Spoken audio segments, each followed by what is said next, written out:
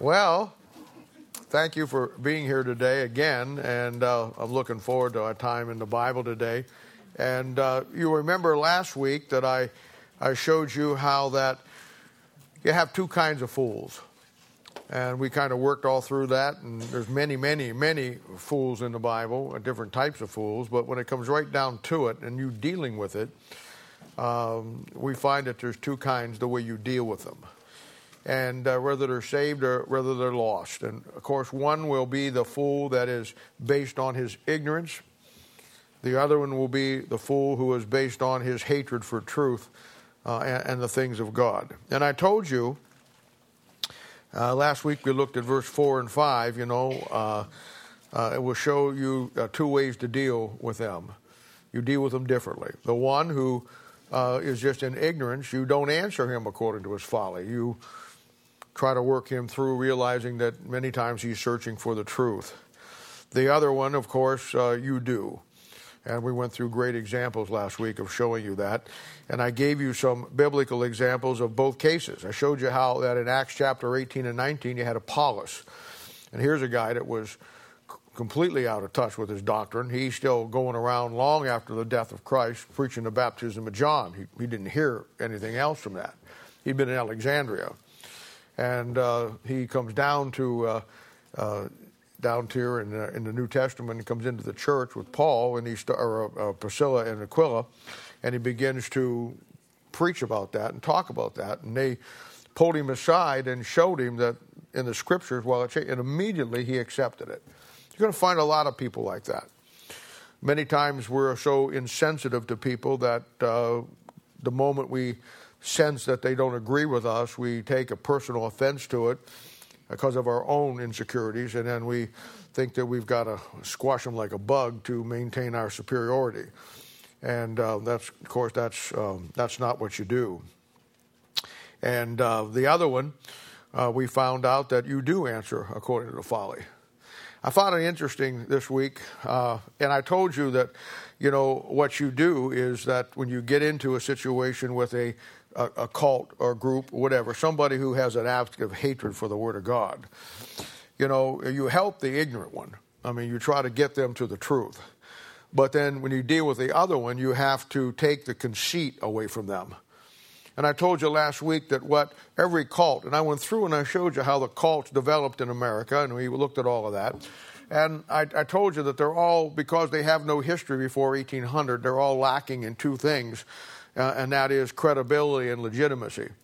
Now, I preached that last week. I don't know how many of you follow current events, but it was interesting that President Trump this last week went to Vietnam and met with the North Korean president.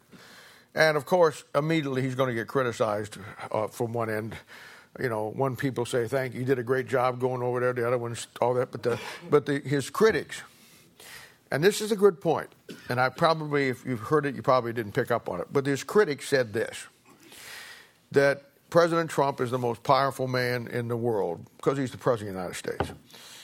And they said, why would a sitting president meet with a guy like Kim Jong and meet with him before the world and give him credibility and legitimacy as a real world leader? See that thing? And, of course, I tried to tell you that. North Korea is a rogue nation. And, of course, they're a totalitarian system run by a crazed dictator who looks like an Oriental Pillsbury Doughboy.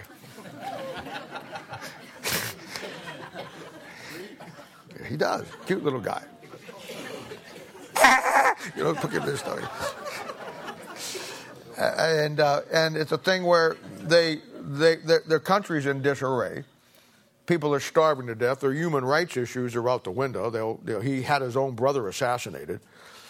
He caught one of our guys, American tourists, who had taken a political poster, wanted to take it home as a souvenir.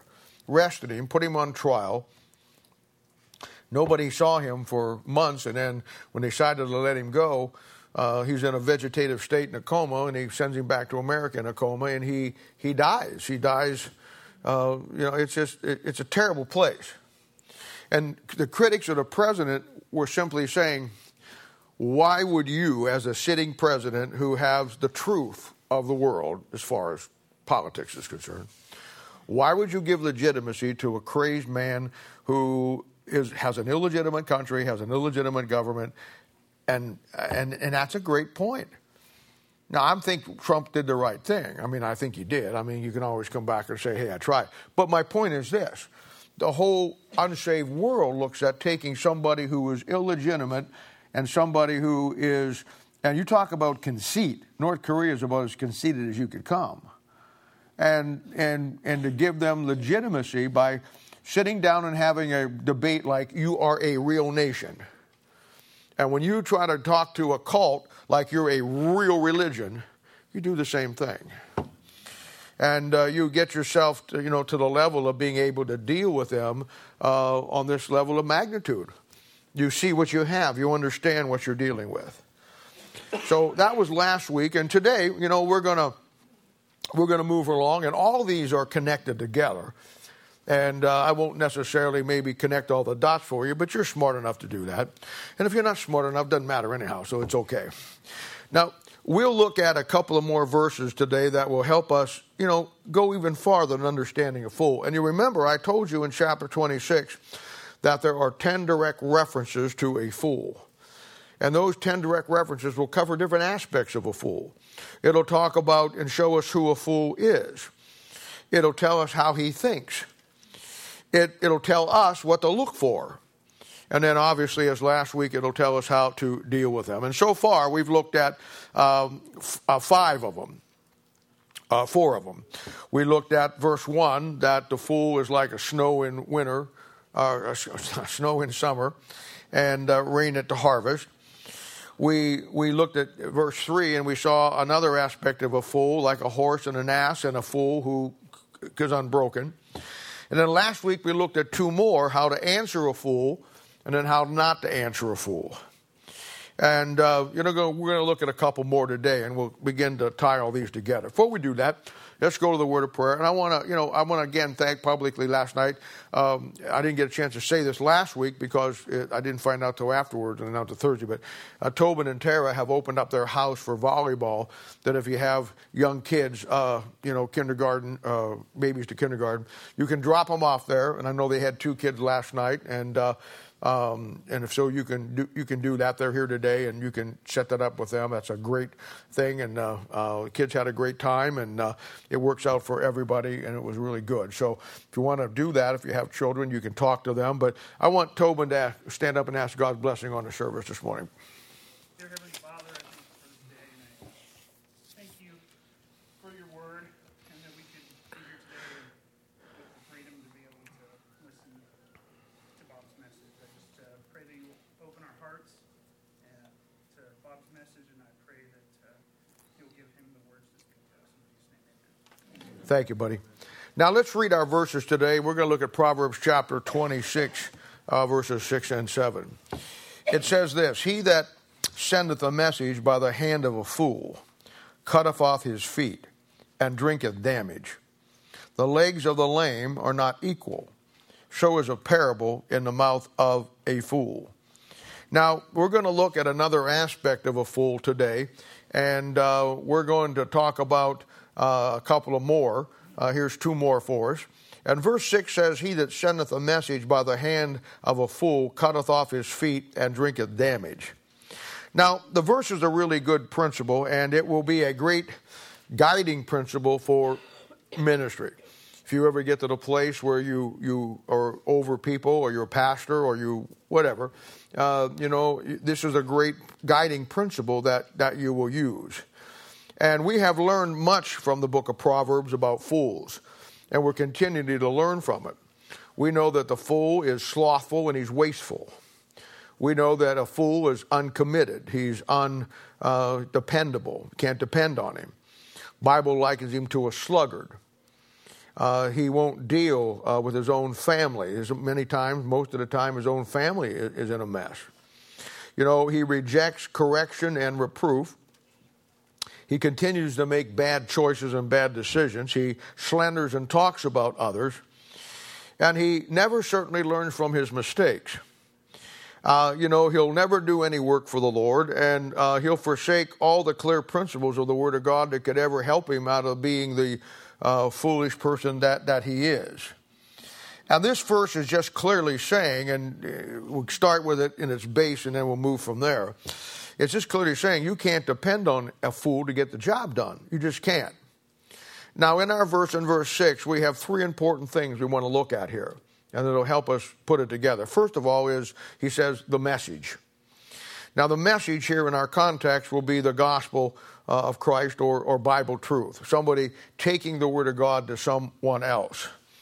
And in this case, the fool, he has been entrusted to deliver a message. And of course, we see this all the time.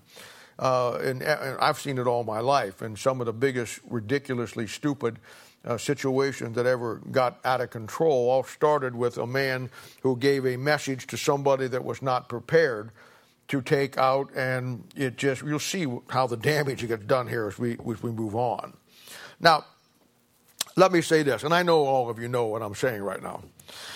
When we got saved, God had a message for us, and it was through that message that we got saved. God showed us our spiritual condition. He showed us that we were a sinner, and we needed salvation. And through the message that you heard preached, maybe through a church preacher, on the radio, your own, somebody witnessed to you, you got the message. And that message was that you needed to be saved, and it showed you your true spiritual condition, and you acted upon that. And after we got saved, God will then have a message to others that he wants to give through us. In other words, when you receive the message that somebody gives you personally, and it changes your life and you become a Christian, at that point, then God wants to take you and take the message that you just heard, and he wants through you to give it to others. Now, my job and the job of this church is to prepare you, to get you ready for that. That when we send you out someplace that with the message that you're going to do a good job with it, and you're going to do everything that God would have you to do with it. And of course, you know this, that there will be a process to preparing you to deliver the message. Nobody gets saved and the next day they're just really ready to go out and do the work. In their basic form, they may be able to tell somebody that they just got saved, but they really can't go much farther than that. And it's a thing where, there has to be a process. And I know everybody's different, and when you're dealing with people in a church this size, or even in a small church, you have those issues.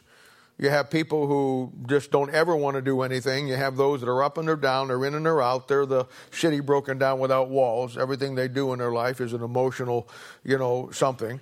And, it gets to be a place where you've got to work through all of that to get somebody where they're ready to deliver that message.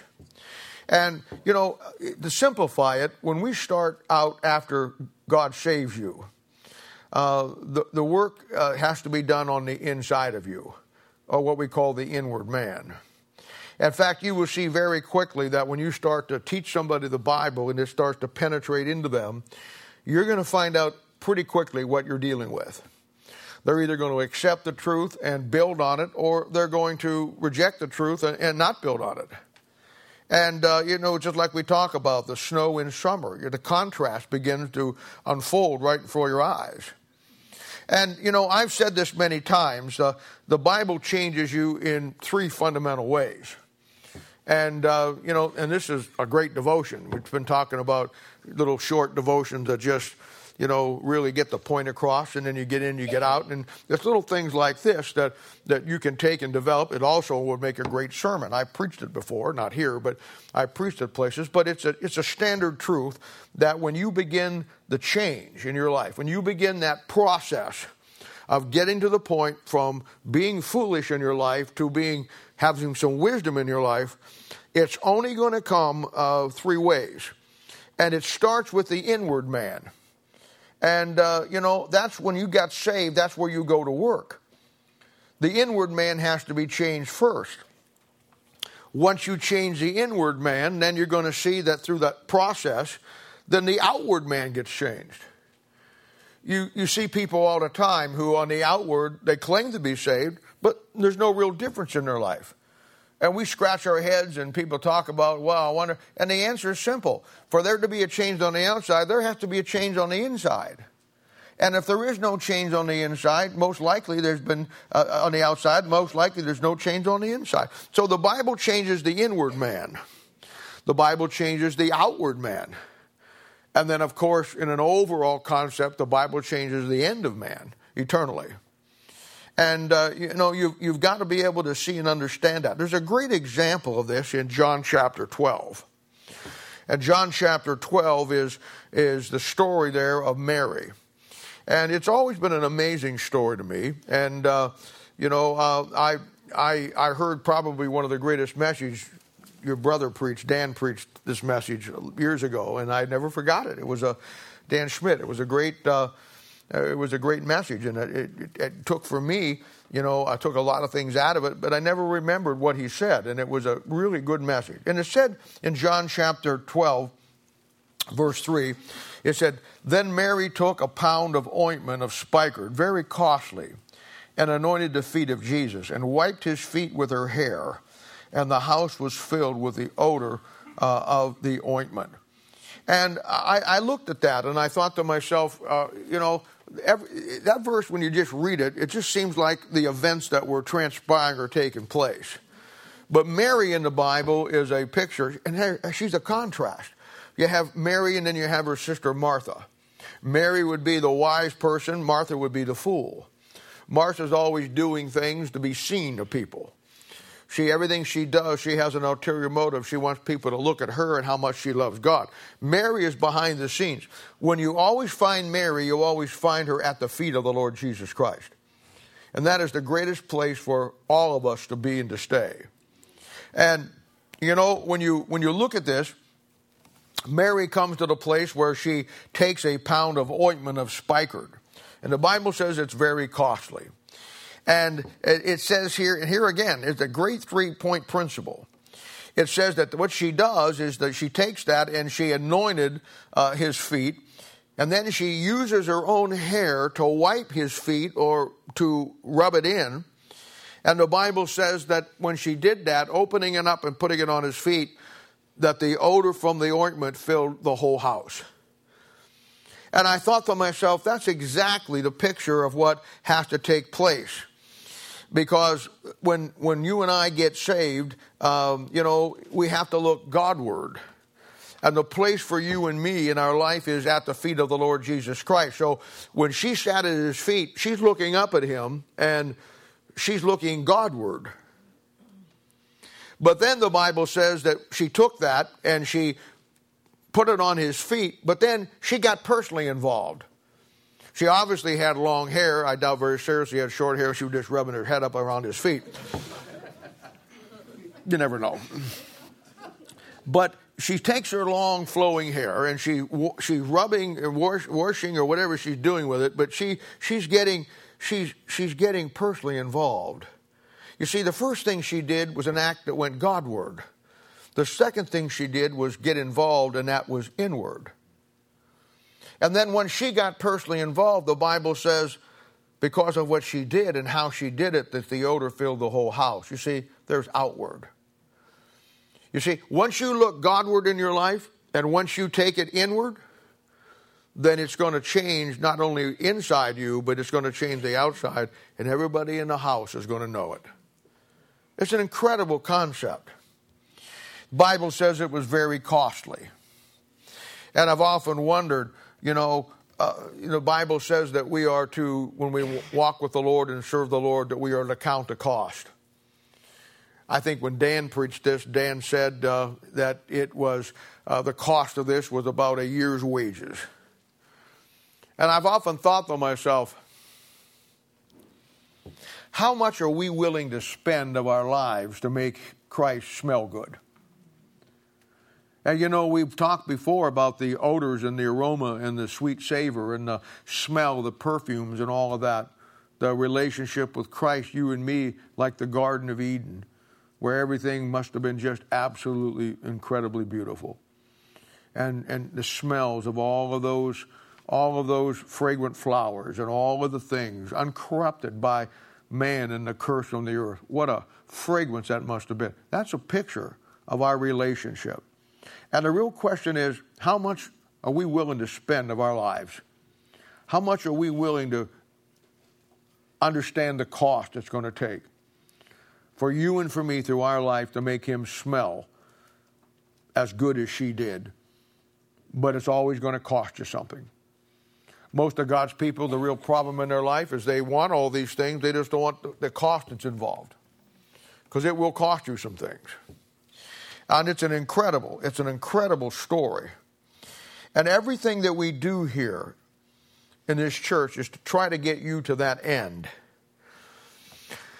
Now, the wise man, the guy who our church is filled with him, he will see that. He will adapt himself to that 3-point program. He'll let you work on the inward man. He'll allow God to change him inwardly and affect the outward. And, he'll keep his mind and focus on the things of God, always looking Godward. And, it's through this 3-point system of change that will lead to that transformation that we talked about a couple of weeks ago in Romans chapter 12, verses 1 and 2. Be ye transformed by the renewing of your mind. We talked about cults last week, and every one of them have one basic characteristic, several basic characteristics, but one of them is that they all go through a brainwashing process. And they all are not allowed to associate with other Christians, other churches. If you were ever a Jehovah's Witness, you know you're not allowed to ever go to another church. If you're a Roman Catholic, you know they frown desperately on you ever getting in another church or going anyplace. Most of them are very tight. They're very connected. They don't allow any penetration, as I said last week, into the young ones. The ones that you always get to deal with will be the older ones that are rock solid, and you ain't going to move them. All you can do is just, like we talked about last week. And, when you get saved, you also go through a brainwashing process. The Bible says by washing of regeneration, you renew your mind daily. The difference in they're brainwashed with the filth out of the Christian stuff and junk out of the pit of hell. You're brainwashed with the pure Word of God, but it sets both of them on a path. Your path is one of transformation. Their path is one of damnation. And God begins to take you and transform you. But you got to do the work. I've told you before, all I can do is give you the tools. And my job is to help you in that preparation. Proverbs chapter 16, verse 1 says, the preparation of the heart in man, and the answer of the tongue is from the Lord. You do your job to get and prepare your heart. You look at it Godward, inwardly, outwardly. You look at those things. You prepare your heart. Because the preparation of the heart in man, you have to do the work. And when you do, the answer will come from the Lord. But it won't come without any preparation. And this is one of the great lost truths of Christianity today. We think that, there has to be no preparation. Churches today don't put any emphasis on preparing you for anything. And then everybody just thinks, well, you know what, I'll just go out and do what I do, and everything will be just fine. Now, in ministry, to be entrusted to carry and deliver the message that any church would have for you, but certainly this one, the models are so clear in the Bible. A man or a woman must be prepared. They've got to prove themselves. We get the idea that, because a person gets saved and they go to a church a long time, that's all the qualification that he needs. And of course, that's not true. That's very dangerous. The great examples in the Bible, the greatest one, hands down, is in 1 Samuel chapter 3, when you have Samuel himself. And the whole story there of how God prepared Samuel. And the greatest thing about it is the fact that it was the preparation that Samuel did working in the temple. And yet, He's working with Eli, and he's working with Eli, who is not the best priest in the world, and his sons are absolutely corrupt. And it shows you that no matter what the system is that you're in, if your heart is toward God, the bottom line is God can still prepare you. And it was a thing where at the end of the chapter 3, it says that all Israel, and I guarantee you, he didn't take an ad out in the local newspaper saying, hey, I'm Samuel, and I've been at the temple all these years, and now I'm ready to go. It was the preparation of his heart that God took and used to tell everybody, hey, this guy is ready to go. You saw it with Paul and Timothy.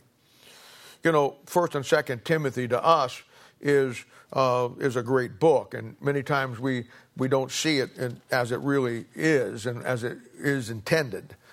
But it's a letter that Paul wrote, 2 letters to his own son of the Lord, Timothy, preparing him. And boy, I'll tell you what, if you want to understand the ministry, get into 1st and 2nd Timothy. Look at the charges that he gives to Timothy and see if they line up to where you're at in your life. And then you have Paul writing to Titus, another young man that he won to Christ. And these guys are pastors. And he's preparing them and he's showing them. And to us, we read it and we get messages and verses or principles out. But at the end of the day, he wrote these to these boys that he won to Christ to prepare them. Then you have Paul to Philemon. And that's another great story, how Paul was preparing them. And he prepared them because Paul understood the great truth that for you and me to carry the message, you have to prove yourself. It isn't a thing where you just pick up your Bible and because it's the right one, off you go. These models are there for a reason. I'll tell you another one. Even Christ himself. When he came at the first coming of Christ, when you look at the book of Matthew, we're studying that up in Lincoln right now. I think we're on that. So Carolyn, if you're watching, I'm on for this Tuesday night. But the bottom line is, Christ himself followed the same pattern. And it's a thing where that pattern is the right pattern to follow. When he came in the book of Matthew, he came to proclaim himself the King of the Jews.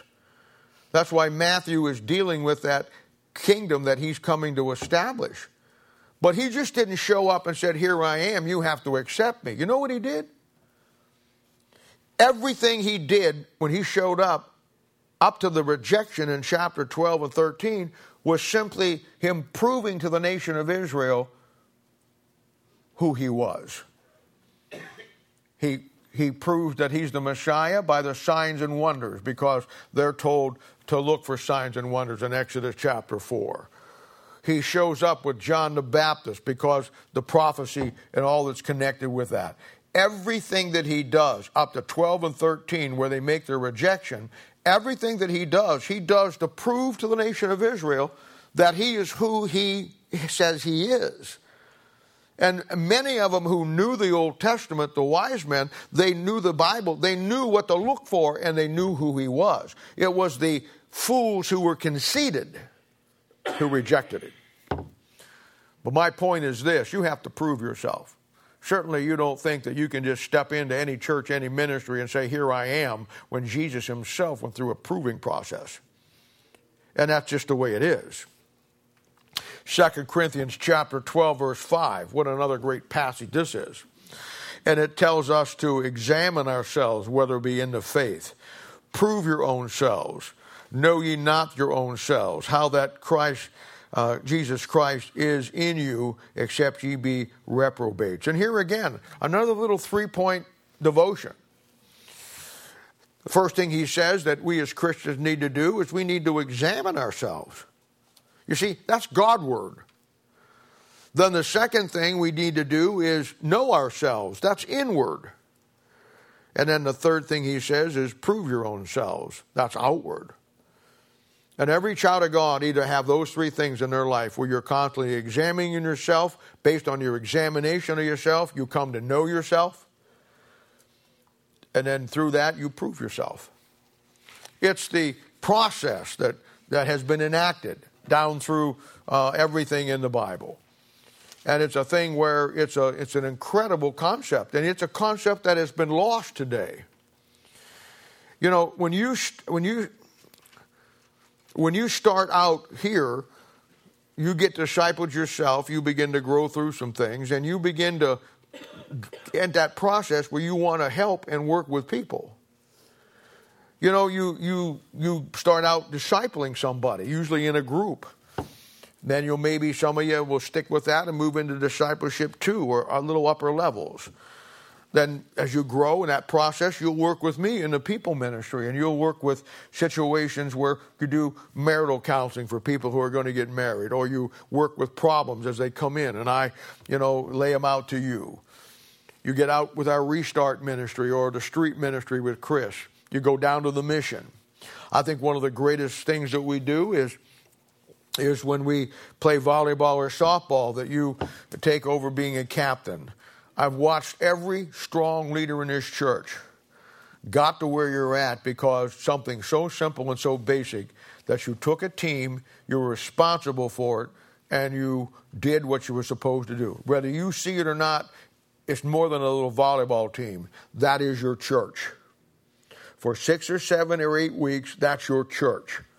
You have the same kind of people in that team that we have in this church. You're going to have some that are lost. You're going to have some that are really good. And you have some that are just, the only way you could get them to come to church was to get them to play ball. It's the same system. And you have to, in that small little system, you have to exercise your senses. And God takes those things.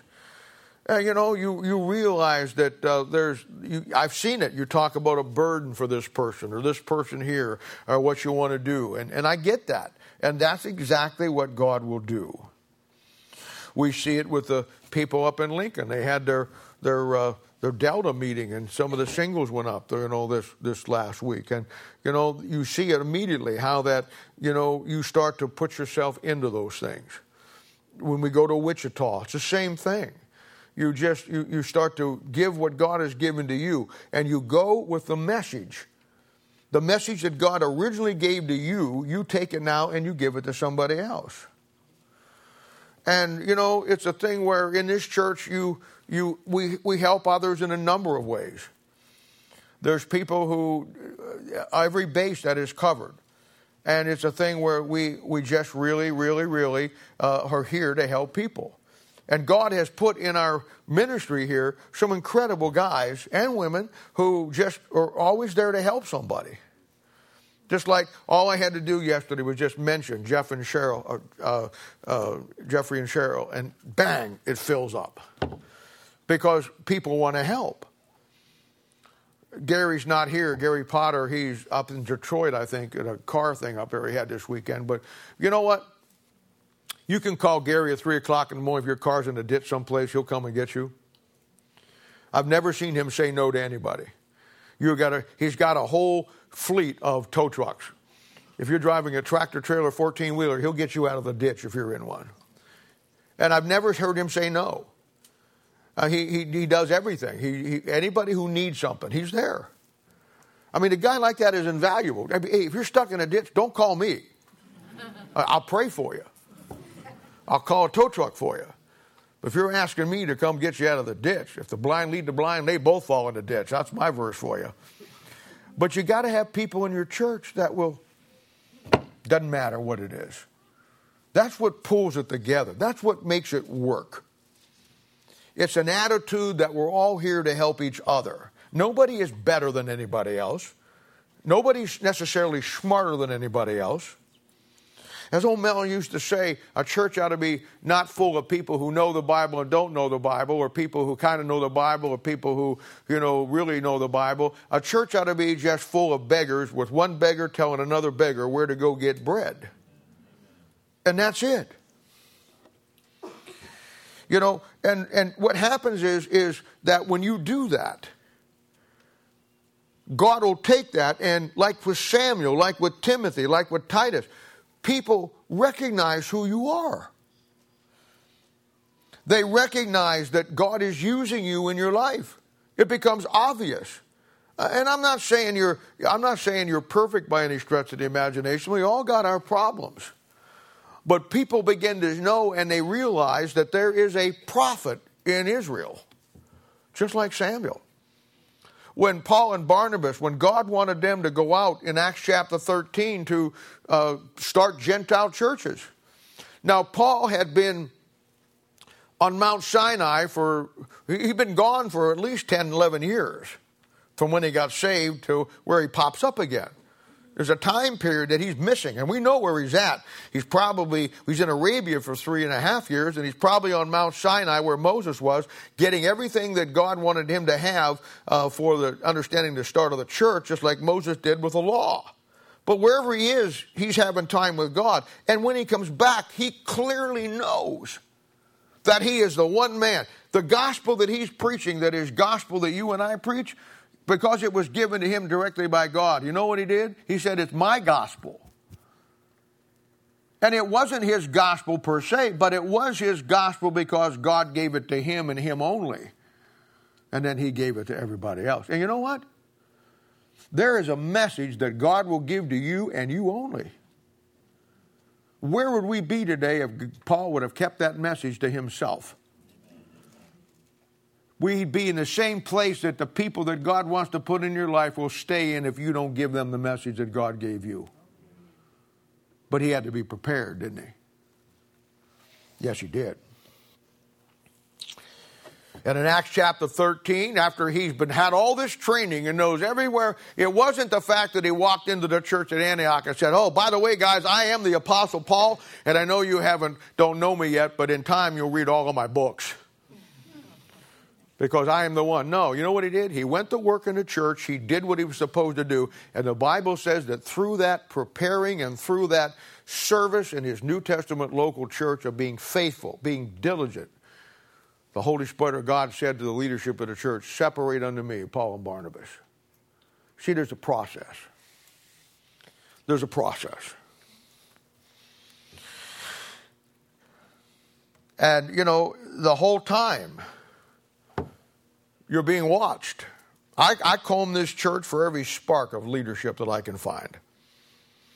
And my job is to groom you. My job is to help you. My God is to get opportunities as I see you grow for you to prove yourself level by level. And I mean, you have to walk through the door of every opportunity that God gives you, but I'll have the key to open the door for you. But you got to do the work. You got to decide at some point in your life, you're done with your foolish ways. Amen. And as you prove yourself in faithfulness, in dedication, in your being to be adaptable, that you can be dependable, that you're flexible but you never break, and you're durable but you never wear out. And most of all, that God can trust you with the message. That you're going to take it and do the right thing with it. God's message through us to others based on the message that God gave you and me.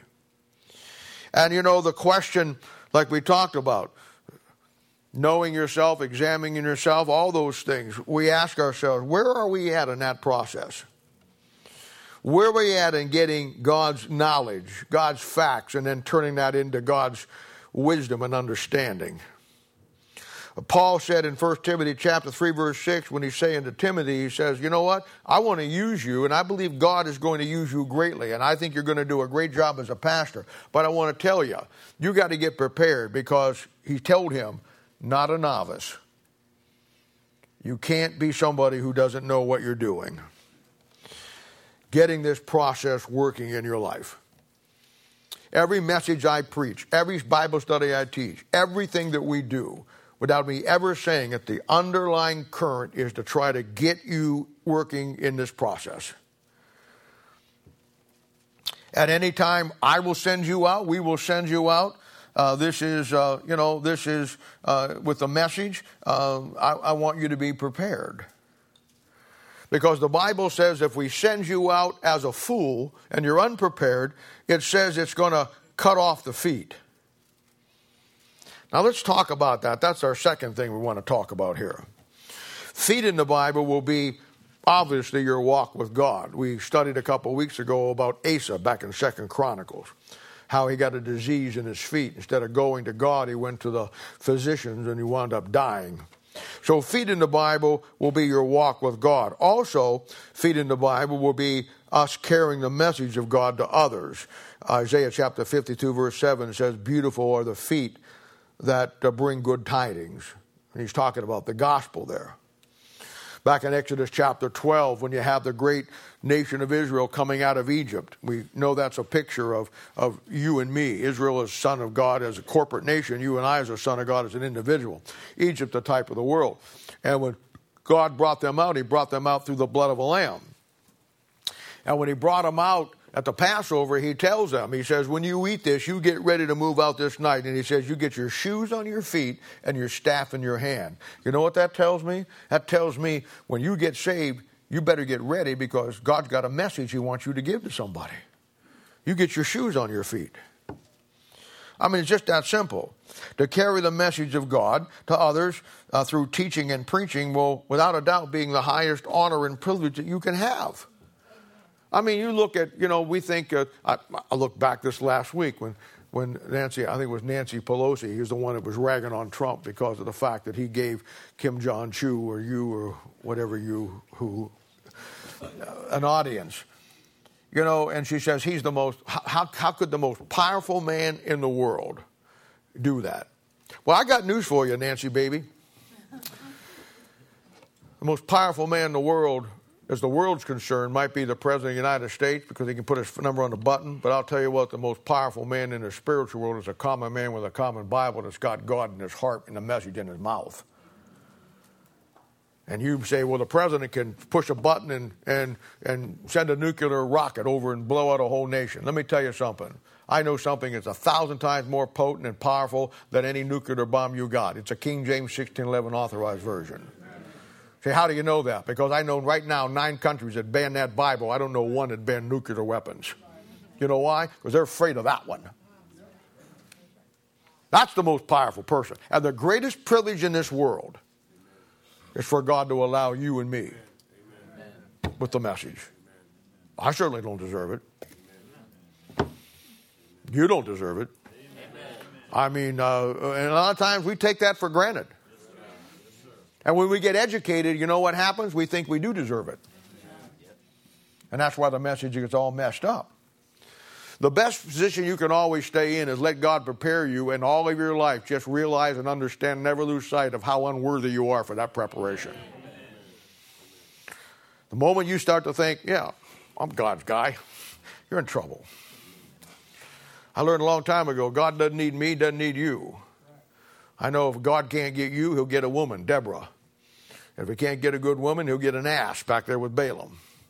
But he'll get what he needs to get the message out. God could have done it any way he wanted. Birds are the greatest little chirpers in the world. They're always singing, they're always chirping. In the morning you come out there and they're just going to town over there. You realize that God created the birds, don't you? You realize that God could have put in those birds' mouth the ability that every one day morning they chirp, they're talking about the gospel of Jesus Christ. You say he couldn't do that. Well, he gave an ass a great message back in Numbers. Great message. Better than most of the asses that are preaching this morning. It was a great message. And it's a thing where, he could have done that. Did you ever walk out in the morning on your front porch and a spider web is out there and, the dew and it's all silvery with it's beautiful. Spiders always amaze me. I don't like them, but they've always amazed me. I feel bad every time I kill one. But you know what? I just don't like them. You get those big black-bodied, black and yellow, call them garden spiders. Big old things. And they're big old legs out there, And they'll spin it around, and it's a beautiful pattern. And now you got to ask yourself, who taught them that pattern? Do you think that they're doing this? I don't know how they spin their web, so bear with me. But with instructions, left, right, turn. Do you really? What gave them the presence of mind to be able to intricately put together a spider web? Well, I want to tell you something. The same God that put the intricate in that could have just as easily had them put the gospel in it. I mean, you go out on your front porch and see the spider web that says Jesus saved. You got something going in your house.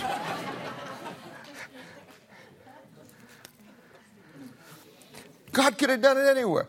How do you think, though, those geese and those ducks know how when it's time to fly back south? You think there's a little radio beacon that they turn on down in South Louisiana? No. God built that into them. In other words, what I'm trying to say is, when God put his creation together, he intricately gave them things that we are astounded of in how they do. So he could have just as easily allowed them to have the message.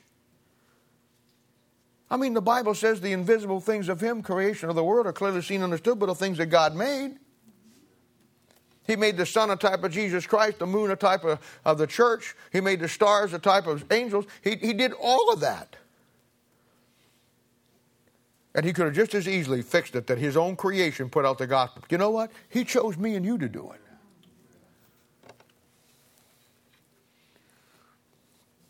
I don't get that.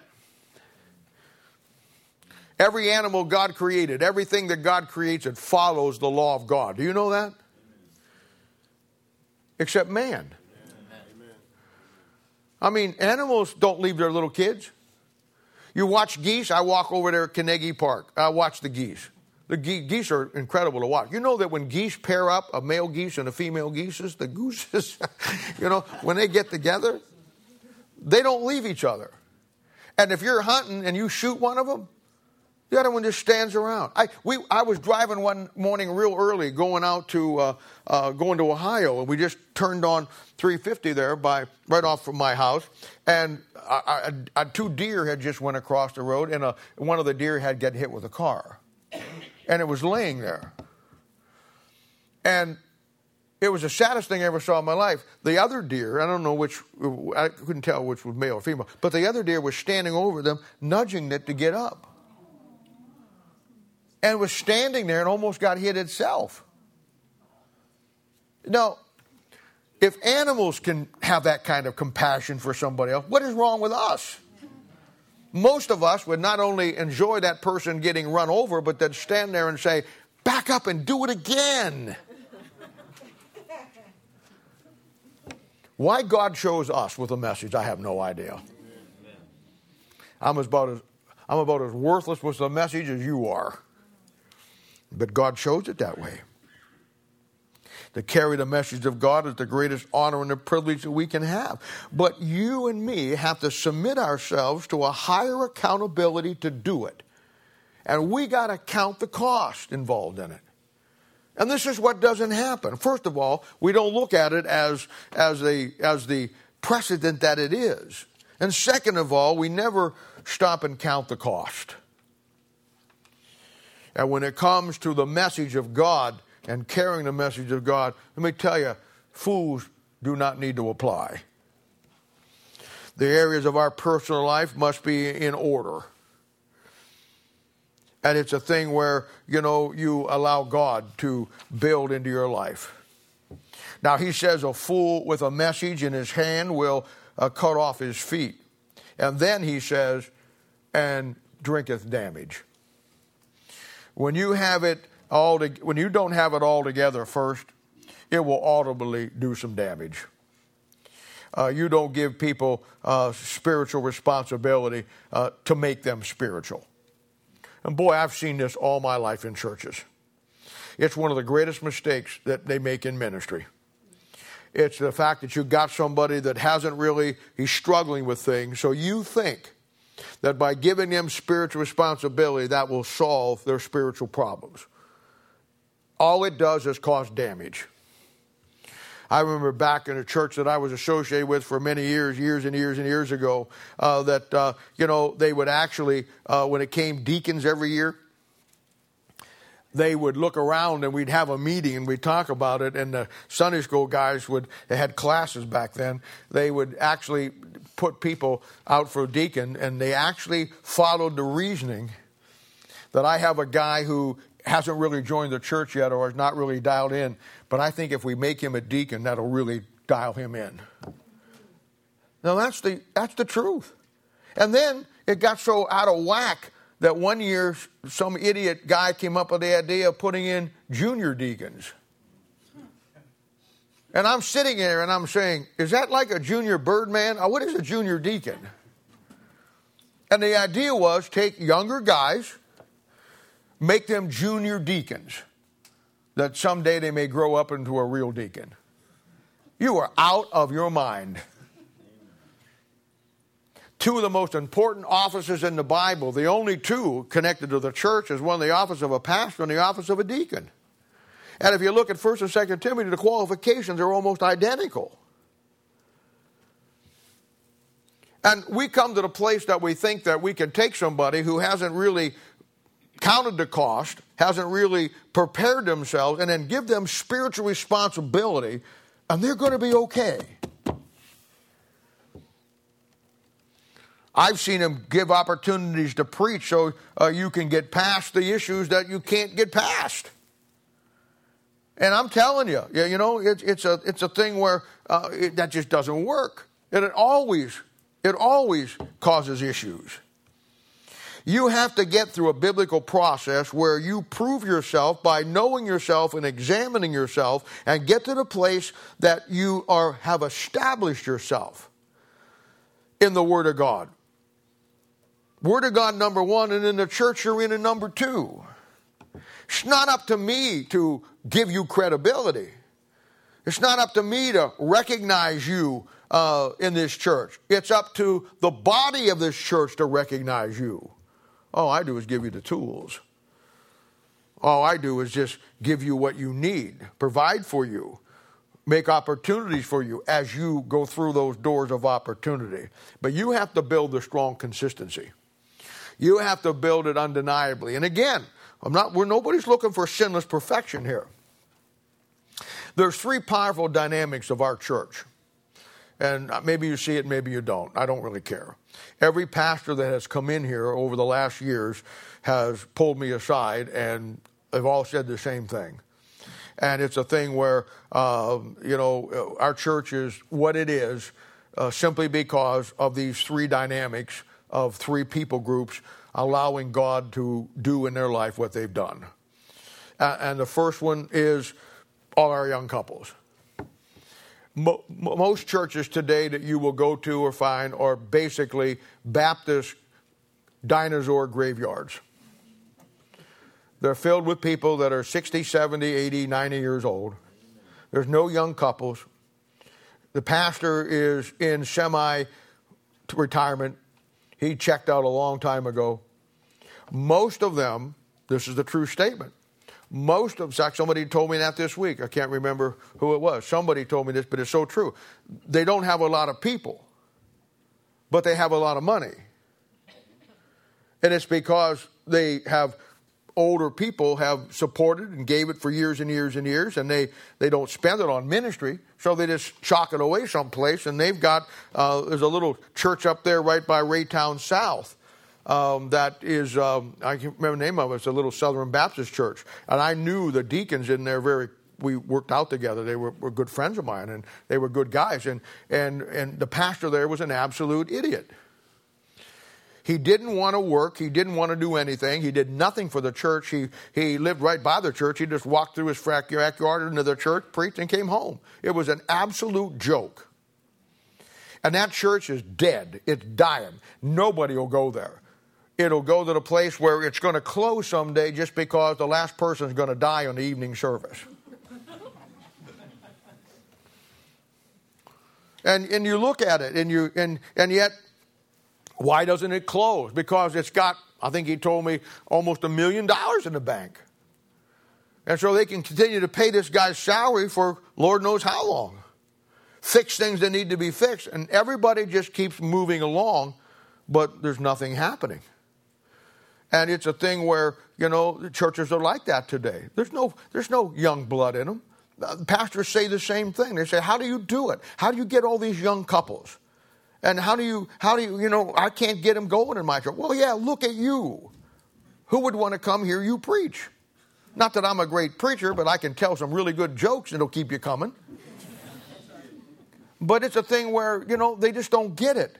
They don't know how to reach that crowd. They don't know how to realize in every culture there's a group that you want to attract and you want to get to keep your church going, and that's what you do.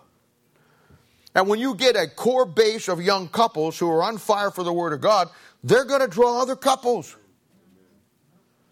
People are going to see their marriage, they're going to see their kids, they're going to see their life, and they're going to say, in their wrecked out world, I want that too. And then what you do then, because you prepared yourself, you give them the message. I'll tell you something else, it's our singles. You guys amaze me, as the couples do. You amaze me. I mean, you actually do. I watch you guys. I watch you work with kids, especially the high school kids. I watch some of you girls take those little high school girls, and even below high school, and you play with them, you laugh with them. The moment you walk down the stair, they all run over to you. You're never too busy saying, well, I'm a teenager, or I'm 20 years old, you know, I got things. No, you're never too busy for them. You're walking around carrying them. Sometimes one in each arm. And they run to you. You know why? Because you're allowing God to be the role model in their life. Here we have a place where it's good, clean, Christian, Bible-based. Everything is there.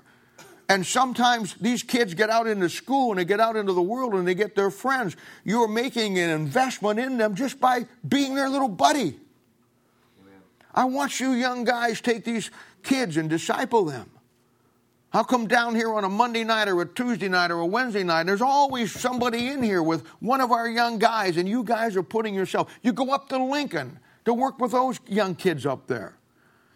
Do you not know the impact that has in young people's lives?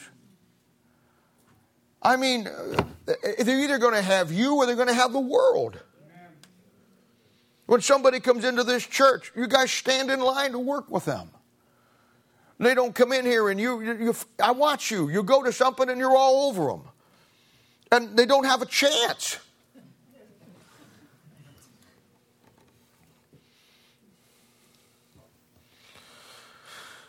You simply invest your life into their lives.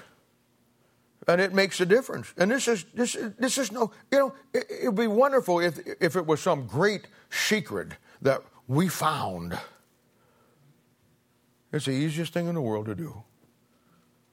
Just taking your life and the message God gave you and giving it to somebody else. But not doing it as a fool. And then we have, I call them my oldies but goodies. It's been amazing to me, how that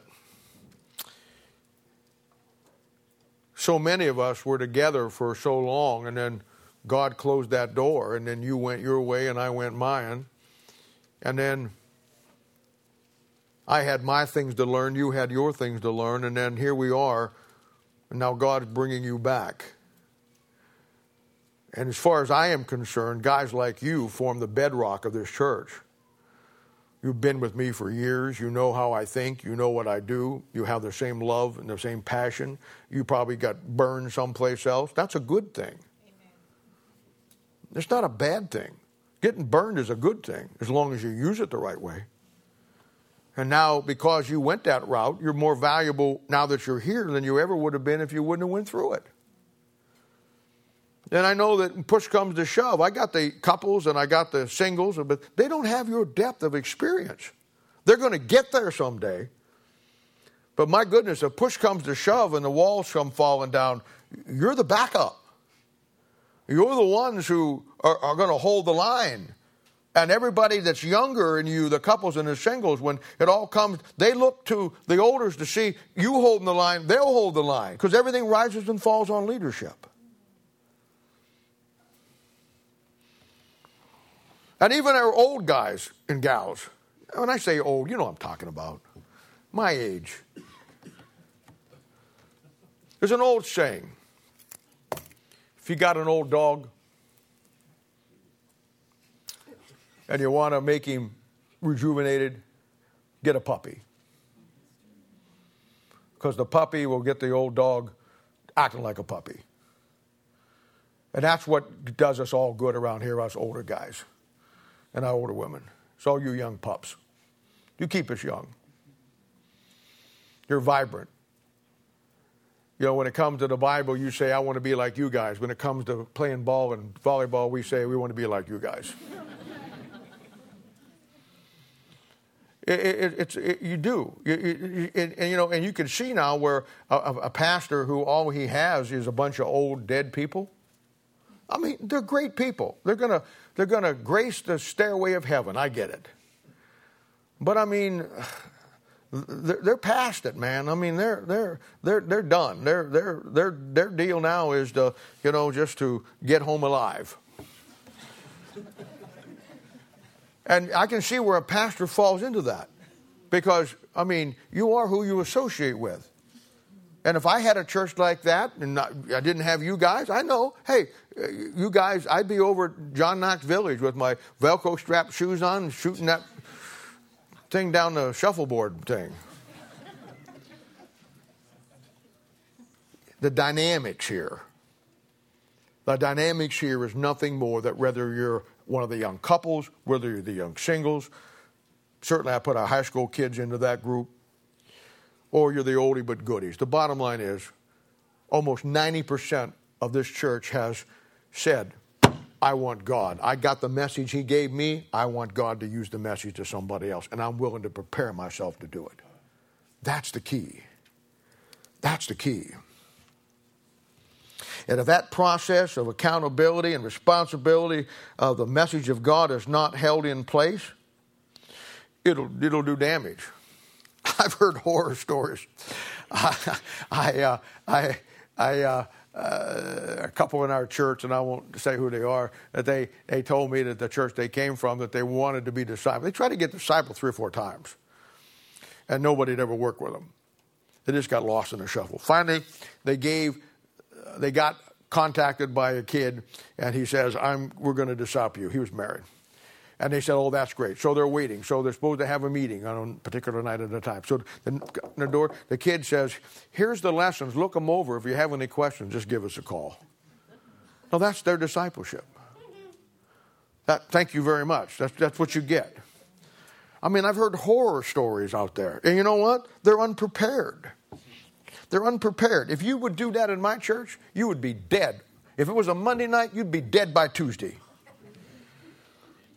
And then I've watched people, I call them drone disciplers. They just drone on. I mean, there's obviously no preparation. And if you're not going to prepare your discipleship, I just assume, that you don't do it at all. Just come and sit. But, when it's your turn to disciple, you just read the lesson verbatim. I mean, I know what. We'll just send you a tape of somebody reading it, and you can get discipled that way. You got to put yourself into it. The message cannot be a sterile message. The message, if it's come from you, has to be you. If you're just, okay, now we're going to disciple, and this lesson here is an incredibly exciting lesson. And I didn't sleep hardly at all last night, just thinking that I was going to teach this today. And if you have your Bibles over there, turn there to this verse right here. And you got to get in it, man.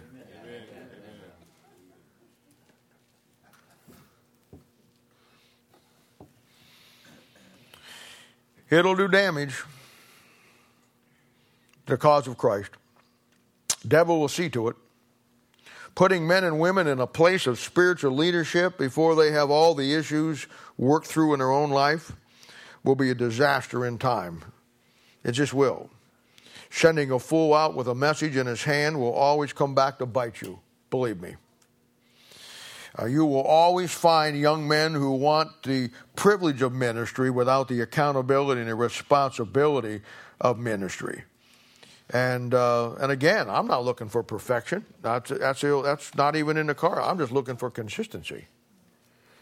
Then he says in verse 7, the legs of the lame are not equal. So is a parable in the mouth of a fool. And now a couple of things here, verse 7. Verse 7 will add to our understanding of the feet in the first 6 verses we've looked at so far. It says the legs of the lame are not equal. simply based on what we have already said. It's now taking it to the point where we see that a fool who isn't prepared has no balance in their life. And Proverbs 11:1 says a false balance is an abomination in the sight of God. There's no balance in the world. There's no strong consistency. There's no strong, consistent walk. They're up, they're down, they're in, they're out. There's nothing you can bank on. You give them a message to deliver, you just pray to God that it's a good day for them. No longevity in church, no learning the Bible, no growing, no people ministry. I mean, everything is just, it's just, there's always something that conflicts with that purpose and that process. And everything in their life is out of balance. And, they've made terrible choices, and they still do. You never examine yourself before you decide to do something. You never, if you're not sure, ask to get help with it. Oh, no. You're just absolutely sure this is of God until everybody knows it isn't of God. You never examine yourself. You certainly don't know yourself, and you're never going to prove yourself.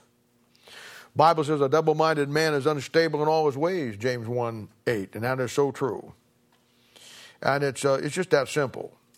And then the last part of verse 7, so is a parable in the mouth of a fool. Now, I think this is absolutely astoundingly interesting.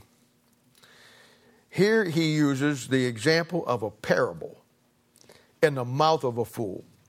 When I first saw that years ago, I just said to myself, wow.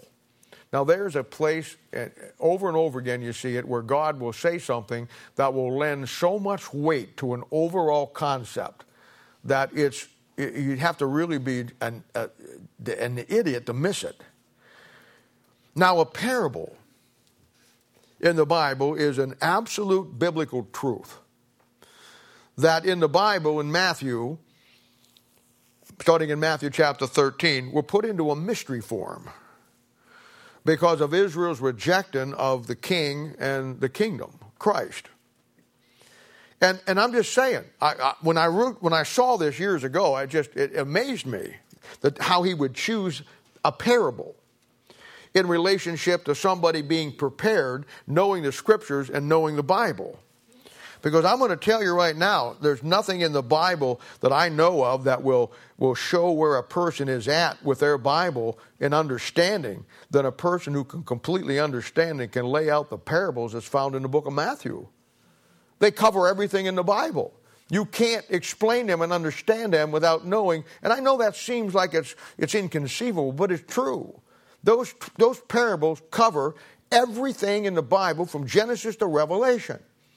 And when you understand them and you see them and you figure it out what he's doing and how he's doing it, you got to know your Bible. Now, I'm not saying, please, I am not saying that you have to know all the parables before you can be an effective minister. I'm not saying that. But what I am saying is that, and I'll be honest, most of you are well on your way and a lot of you are already there. I get that. But the point is that in all of this, as he is understanding God and his word. And when you walk in the light of the principles that God will give you understanding, and I showed you last week the 7 key things to understanding. You show me a guy who has perfect understanding in the mysteries, and I'll show you somebody who knows his Bible. And they're designed that way. And again, and fools need not apply. These aspect of a parable, and that's why he used it in the concept of understanding and being prepared and taking a message. It's not that you're going to go out with a message of the parables. It's saying that if you understand the parables, they are so connected in the Bible. Every fiber, aspect of everything in the Bible will dovetail into those parables. In the scholarly world, they will define a parable as a figurative expression, an allegorical verse, some heavenly truth. I had my Jerry Falwell, Lynchburg, Virginia, dictionary of things in the Bible, which I go back to many, many times just to see remember how the world does it. And under a parable, here's what they say. Now, this is a school that was supposedly a fundamental Baptist school, probably trained thousands and thousands and thousands of guys that are in the ministry right now. And this is the kind of approach they take to the greatest key in the Bible, that he told you that a parable in the mouth of the fool. And it says this: a parable is often no more than an external metaphor, using figurative language in the form of a story to illustrate any particular truth. Now, that is absolutely the scholarship for you, and nothing could be farther from the truth. Parables are a clear doctrinal teaching about a major doctrine in the Bible, and veiled in a mystery because of somebody's unbelief and their hatred for the truth. And when you see them, God will unlock your understanding because of your attitude toward the book. The Holy Spirit of God will illuminate those things for you, and you will see it as it really is. Now, in the book of Matthew, in Matthew chapter 1 through chapter 11, that's where you have Christ proving himself. And in chapter 12 and 13 is where they make their rejection. In chapter 13 through the end of the book is where you find what we call the kingdom parables. And the parables are certainly appear to be in some figurative mystery language, but that's by design. He designed it that way so that the arrogant, conceited religious cults of the day couldn't get any more information out of him. Their exact truth, but in a mystery, that the people who rejected truth, hated Christ, could have gotten at the truth. And that's why the Bible scholars today, the PhDs and guys like at Liberty and all those places, they can't get a thing out of it. God closed it up, and they have to, only thing they can do with it is, well, it's an allegorical and it's in a figure metaphor. A meta what? A metaphor.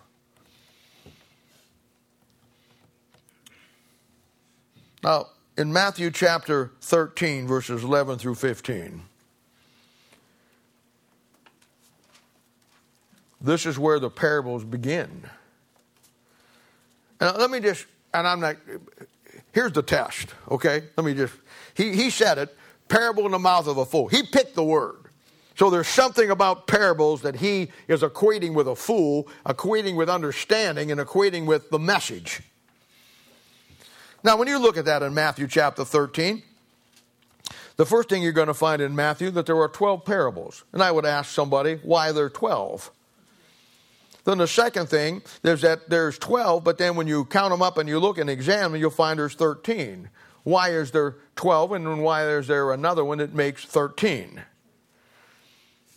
Then I'd ask somebody, in Matthew, they're split up. You'll see that in chapter 13, there are 7 parables, and then you have a break, and the remaining 5 parables are not found till chapter 18 through chapter 25. Now, why is that? Did they just forget to put them all in 7 and said, oh, before I finish this book, I need to add these in? What's the design behind that? Now, and then the 13th one is found in Matthew chapter 22. What separates the 13th one from the other 12? What is the one key word that you look for in all of these that when you see it or you don't see it, begin to show you where you're at? And then explain what each one means, break it down to fit it into all the pieces of the rest of the Bible, what God is doing in Genesis chapter 1 to Revelation chapter 22, because that's what they do. Because they're exact doctrinal truths that is put in a mystery form. And that's why he says, in a parable in the mouth of a fool. And that's why he uses the example. And fundamentally, I get it. It's aimed at the preachers today. I understand that. But I'm going to also tell you, it fits to me and to you. It's the difference between knowing some things about the Bible and knowing the Bible. Now, I'm going to give you this. You will be just fine in discipling and working with people and doing all the stuff that you do if you just know a lot of things about the Bible. If that's where you want to stop, that's okay. But the levels of consistency, growth in biblical things never stops.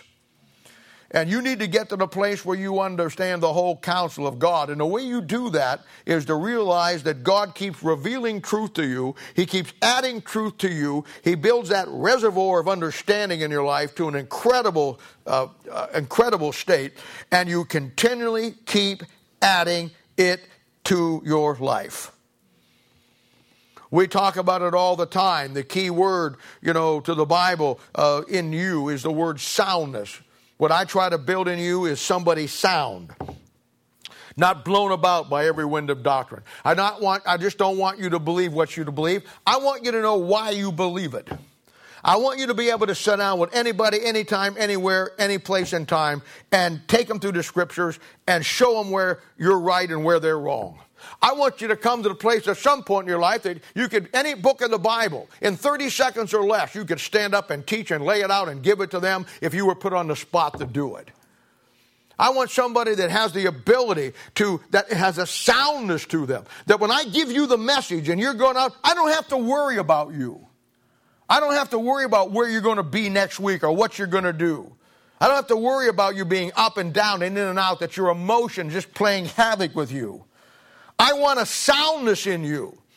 I want you to be rock solid. I want to know that in this church, when you get the message and you go preach that message and you give that message, it's sound. And it starts with me teaching you sound doctrine. That sound doctrine, when you work on the inward man, it produces a sound mind.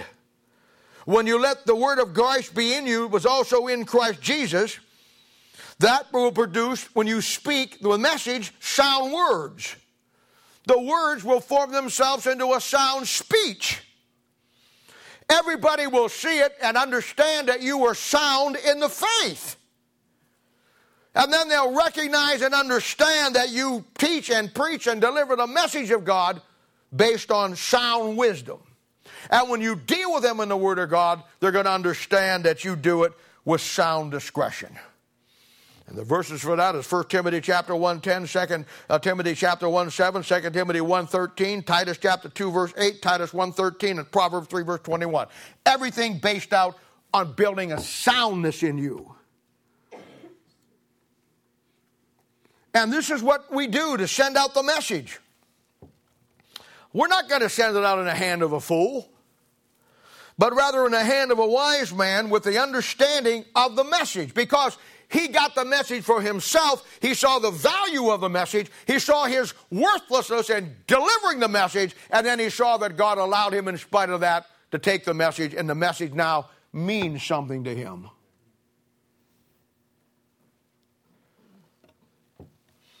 And you've learned how to deliver it and apply it to be a prophet to those that hear you. Prophet in the sense of a value. When you go to Lincoln, or you go to the mission, or when you go this, or when you disciple somebody, or you do your work at volleyball like so many of you did last night, the people come away never showing it. You can't see it. Even if you ask them, they might not. But deep down inside, you know this. The Holy Spirit of God took the message that you gave them, and while you're eating your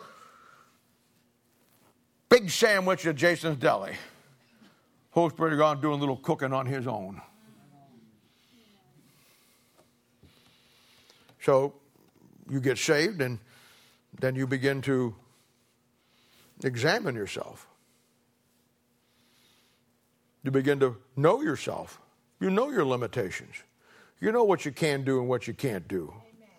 And in the aspect of that, you learn to prove yourself.